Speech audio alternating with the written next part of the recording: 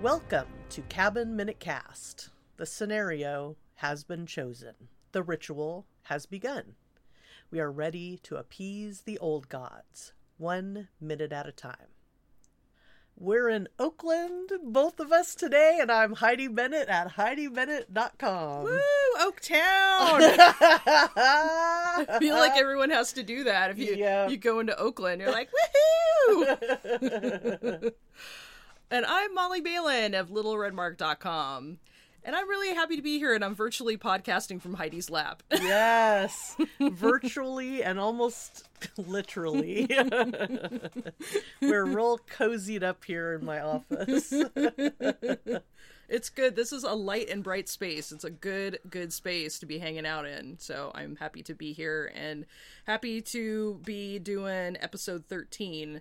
And so today we are going to be covering episode 13. And so the beginning of this episode is a continuation of Chillin' with the Harbinger. And so we have an epic spit take. And then we have an even more epic and gorgeous set of aerial shots of the woods. Yes, quite beautiful. And a lot of beautiful music. I think the music sort of swells in this minute once we finally get away from Mordecai, the Harbinger. But while we are still here with Mordecai, the Harbinger, I wanted to talk a little bit more about Tim DeZarn. I noticed that he's worked with a couple other Whedon folk in some other projects. So besides The Cabin in the Woods, he's also worked in something called Better the Devil, which is a short, and Murdered Soul Suspect. Oh, that's a video game, as Officer Stewart. He was in Newsreaders, which I don't know if you guys ever saw Newsreaders, but good old Alan Tudyk is in Newsreaders, and it's hilarious farce on kind of like it was on at the same time as like Children's Hospital and other stuff that was just like 15 minutes long on Adult Swim, and it's Emmy award winning. So check out Newsreaders if you want a little Alan Tudyk, one of my favorite guys from Firefly, and I guess he was on one of those episodes. So speaking of Firefly, he was also on an episode of Castle with our good buddy Nathan Fillion. So he's got a little Whedon stuff going on, including Agent Carter, which Marvel's Agent Carter is one of my all-time favorite, another short-lived show, but with a fantastic female lead. And even within the last season, the evil character is also a female. So there's a lot of like cool female leads and strong female parts, and I just absolutely love Agent Carter. That character is one of my I have a picture of her up in my kitchen, and I sort of look at her to gain some strength and power from her power and beauty. And she says she knows her worth. That's like one of her things that she says in her, that I always remember. It's like, I know my worth. And that just really sits right. So beyond him being busy in a lot of different movies and TV shows that seem to be varied and sort of lean in the science fiction or creepy factor, he was also in something that caught my eye, another short called Used Body Parts. And so besides the name kind of sticking out, it's from 2016, so not too long ago, but he plays the Gas Man.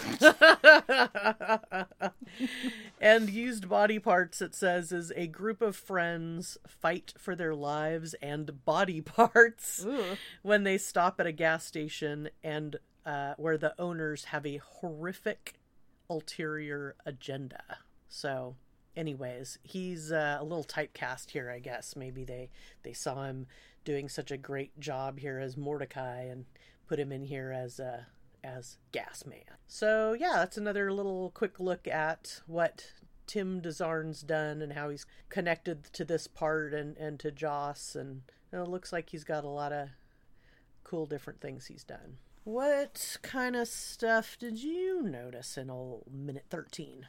Well, as long as we're on the subject of Tim DeZarn, I was a little concerned about his eyeball. And Yes. Heidi had a good tricked out version of Cabin in the Woods that we got to review the minutes together that's a little brighter, a little lighter, so you can see a lot more detail. And even though his eyes looked, well, just he had crazy eye, when I was seeing it at home.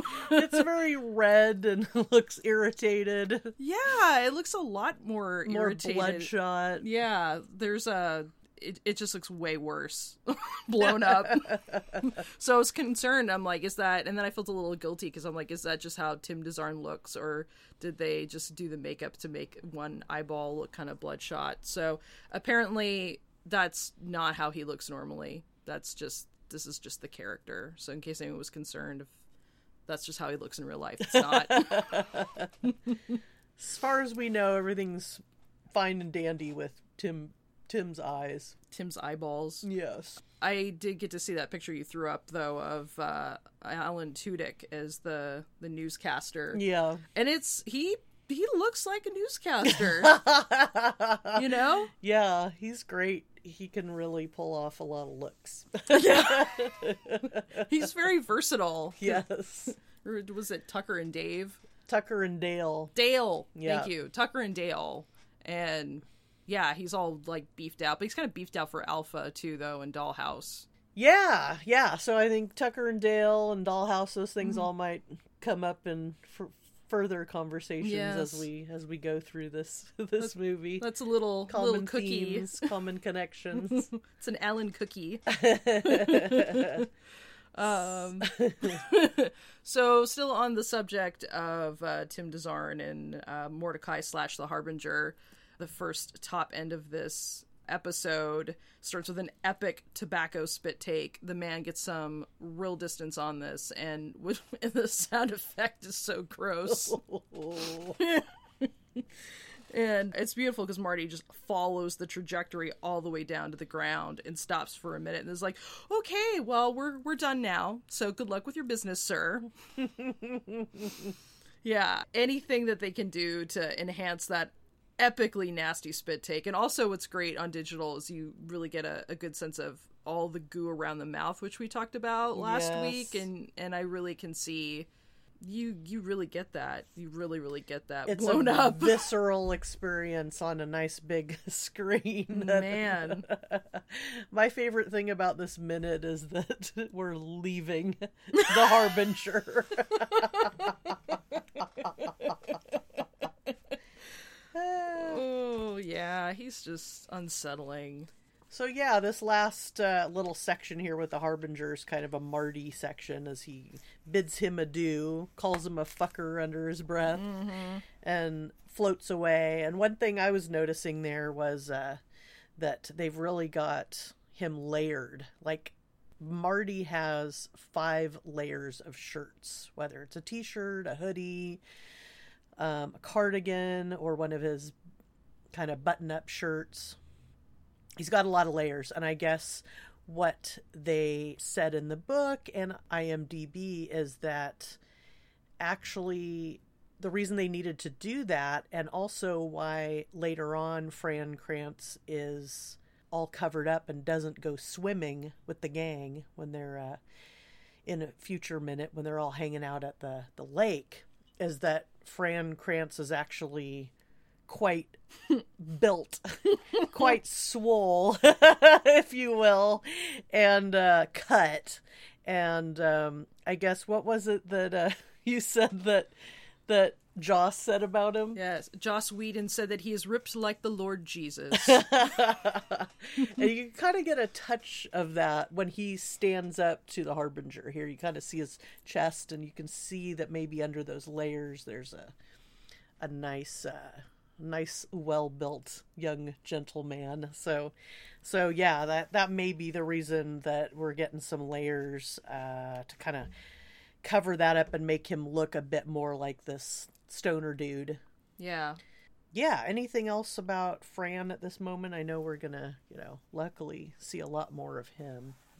Well, in my escapades with research, I came across a interview with Drew Goddard from April 10th, 2010 from Filmmaker Magazine.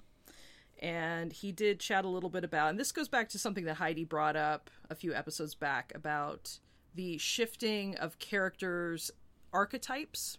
And so his quote was, all of our kids had to play two roles, the character and the archetype. And he was talking about Fran's character being that he started out as the archetype, i.e. the stoner, and then had to become the character. And everyone else starts out as real, fully formed characters, and then they become archetypes.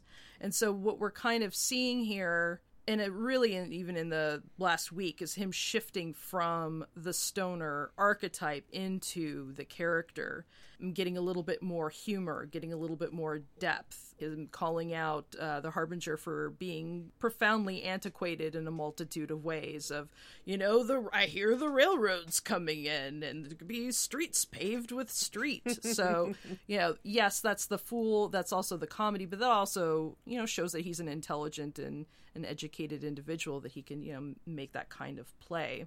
The other thing that Drew had mentioned, that Fran Kranz really understood what they were trying to do, and they didn't have to really coach him. They just kind of let his instincts take over, and he knew how to manage it from there. Cool. Yeah, one thing, too, that I was thinking about was, he's supposed to be the fool, and that historically somebody like the fool or the jester or the clown, those were people that were supposed to be able to get away with saying real truths of life, but in such a humorous way and sort of a way in which that would keep everybody in check, from the king on down.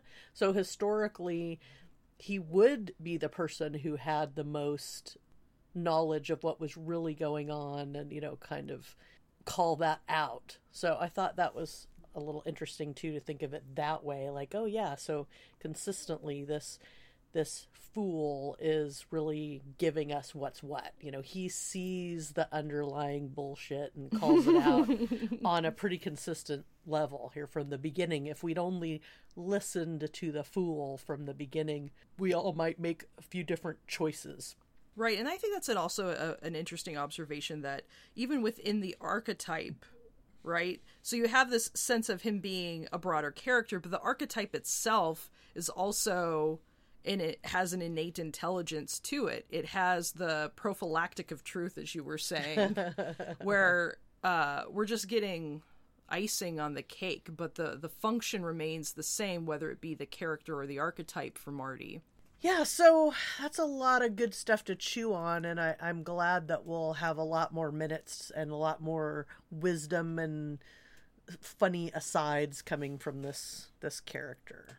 As the guys take off in the Rambler and get away from the Harbinger, they've got, gas, at least enough to get them there, and on the way back, that's up to them, right? But for now, we really get to see something quite beautiful. And they're driving away from sort of this crusty, dried, creepy person and area into these pastoral, beautiful fir trees, just, as tall as the sky, really gorgeous. And the music sort of swells up at this point. And so it made me think a little bit more about who the composer is. So I was looking into that on good old IMDb. So I didn't, go into intense research mode. I went to our trusty IMDb. So it's David Julyan, Julyan.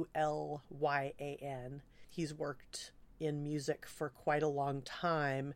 One of the other collaborators that he's worked with a lot is Christopher Nolan. So I really like that because, as I mentioned in the past, the interesting people stories, aka person of interest, that was developed by Jonathan Nolan. And so he's worked with Jonathan and Christopher on a lot of stuff that people would recognize, like The Prestige and Memento.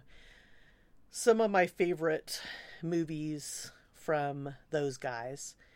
Yeah, but he's worked in the music department and and has quite a lot of credits for music in general. But then also I noticed, oh, he's got one acting credit, so I checked on that.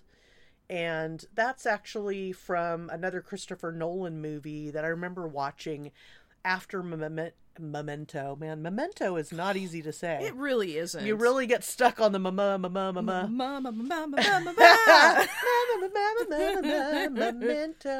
Ooh. So after Memento came out, I looked back at what this guy had done previously, and in 1998, a crime mystery thriller called Following. So Following is described as a young writer who follows strangers for material meets a thief who takes him under his wing. So you don't really get too much of an idea of it is, but it's like he's following strangers to kind of prompt his writings, you know, potential storylines and stuff like that. And then he meets a thief and hijinks ensue. Yeah, so that was an early work by Christopher Nolan. So one thing I noticed, which it gets a little confusing, and now I can really see why. And I started to put the pieces together here that there's also an actor that's part of Christopher Nolan and Jonathan Nolan's family, which is their uncle, John Nolan. So John Nolan, more of a distinguished silver-haired gentleman who was in Following. He was in several of their other movies, several of the movies that Christopher Nolan directed. And then Jonathan Nolan, a.k.a. Jonathan Jonah Nolan, although I've heard anybody call him Jonah, he's the screenwriter. So he's the one that wrote my television series I seem to not be able to remember or forget talking about, which is Person of Interest, now known as Interesting People Stories. He's the co-creator of Westworld. He adapted the short story Memento Mori into Memento, which together they co-wrote Prestige, and Dark Knight and Dark Knight Rises, and then also Interstellar. So he and Christopher have co-written quite a few things together. It all comes together one way or another. Yeah, it's all a family of Johns and Nolans and Chris's Jonathans and Christophers and good Lord, Prestiges and Dreams, and as far as we know, nobody's a replicant or a computer generated whatever. Yeah.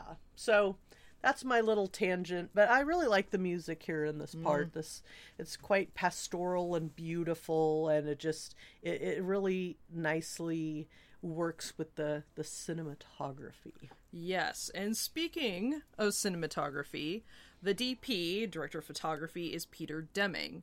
And Peter Deming is super rad because not only has he worked with David Lynch, but he's also worked with Sam Raimi. So in working with David Lynch, he is currently working on Twin Peaks, which is going on right now, 2017. He shot Mulholland Drive, and he also shot Lost Highway.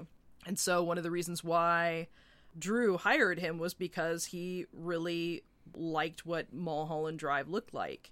And he was also looking for kind of adapting how that movie looks into this one. And one of the things he was talking about in that article from Filmmaker magazine that I was talking about earlier was that he didn't want the shaky camera style. And so, not that there's anything wrong with the shaky camera style, but it's that handheld look that you probably know from Blair Witch and other flicks, and often is incorporated into horror movies. And so he wanted something to balance out. The narrative gets so crazy, and he wanted to have some visual grounding for that. So rolling back to Peter Deming, he also worked with, like I said, Sam Raimi, and so he was the DP on the movie From Hell, also Evil Dead 2, and so we also have a very nice Evil Dead visual reference here, Cabin in the Woods. He was also the DP on Scream 3 and 4. He was the DP on Scream 3 and 4. Easy for you to say.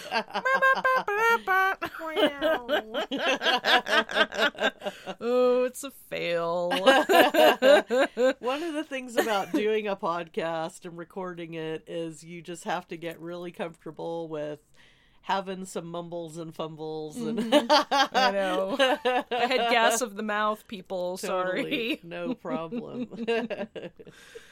Peter Deming is no stranger to the horror genre, as we have heard that he was part of the David Lynch / Sam Raimi jam. Yeah, and I love that because I also really associate them. Of course, obviously, we're getting The Cabin in the Woods, so obviously there's a major Raimi thing going on, but both of them, him and David Lynch, are so familiar with getting out into those trees, right? Mm-hmm. Look at those firs. Look at those Douglas firs. Look at those Douglas firs. Douglas firs. So you can really see how this all comes together with this beautiful overhead shot, which today would probably be done with a drone or something, right? Yes, and it's interesting you mentioned that, because as I was doing research, I was like, oh, I want to find some more information about this aerial shot that takes place, which, again, if you guys checked out the commentary, was a high-ticket item for production. And what came up in a search was people who had uploaded drone footage, and I thought that was interesting that, yeah, that's probably where we would see that now. And it does lend this very voyeuristic view, which we're going to get, which we got a little bit last couple minutes, we're going to get again in these next couple of minutes, of this sense that these folks are being watched, which they are. So that really does reinforce that idea. Even though it's beautiful, these folk are being watched. Yeah, so is there anything else you wanted to talk about this minute? We're right now we're just rolling through the beautiful trees, and that's kind of where we're left. We're watching the Rambler kind of move just towards this little opening. It looks just about Rambler size, right? It's not too much taller than the Rambler, maybe a few feet. Yeah, it just looks like a super dodgy pass, like something that you really shouldn't be driving through at all. Yeah. It's a death trap. Oh, and it is. Oh my god. So yeah, this cuts off just where Jules is saying, hey guys, take a look. It's kind of funny where these minutes cut off, and that's where it just ends. So you don't get to see what it's all about. It's just, hey guys, take a look at nothing. I was kind of wondering if she was talking about them being like right on the edge, or if she's looking at the like, birdie. because right now they're right now where the Rambler is. It's driving like, it reminds me of Bram Stoker's Dracula when he goes out there. There's a lot of in that he's in like a carriage, but like he looks out the window of the carriage at a certain point, and it's like right over the edge. Oh, right, yes. That's what this kind of reminds me of. So I was kind of wondering if she was going like, hey, look, we're like living on the edge right here, living on the edge. I think of Bram Stoker's Dracula and all the vampire ladies he's got in the basement who are just chilling in the basement. Yeah. Do they do anything? Do they go get, like, hamburgers? Or he just, like, rolls down to the basement and they have some weird group sex and then he goes back upstairs and flakes on the furniture or something? Yeah, there's some kind of, like, witch ladies or something, I think. Yeah, who are just like, I just fucking kick it here. Sensual witch ladies. But yeah, that's all I had for this minute. How about you? Yeah, that's all, folks. That's all, folks. So, wow. So we were talking about the fact that it's almost Halloween. We're just like a day or two away or something. Yeah. And I actually have been invited to a Halloween party this year, which I'm pretty excited about. A big costume soiree. So nice. We'll see if at this recording here we haven't gotten anything together, but we'll see if Brian and I can pull something out. Awesome. Maybe we'll be a couple of big Wookiee people. Or big feets. That's awesome. Couple of wood apes. The Boo and I are going to be Jawas nice. This year because we're lowriders, we're short people, so we can, I think, pass as children. Nice. Yeah, so we're going to end up going to this ravey party thing that we normally go to. And we're staying in a haunted hotel that night. Ooh, nice. So I might be touched by some sort of non-corporeal being. Oh my god. Which I don't really want to be touched by a non-corporeal being. I might just salt the doorway like that does anything. But I'm like, you guys need to go not do that to me while I'm trying to... I'm like, I'm hungover. Leave me alone. But I guess they do that up in there. Oh, cool. I look forward to seeing what happens. Yeah, totally. So, on that note, we were hoping that you guys would share with us, maybe in our group, Gabbin' in the Woods on Facebook. Oh, man.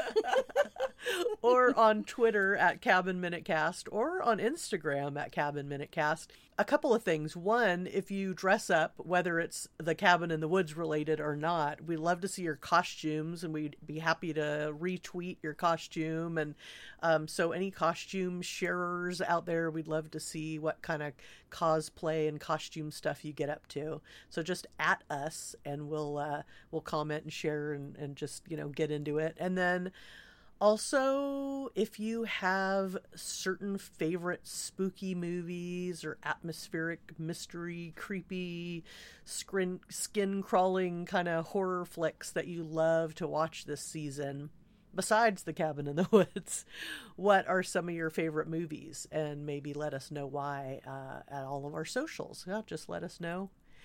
We also have an email address, which is cabinminutecast@gmail.com. And you can always find us at our website, which is cabinminutecast.com.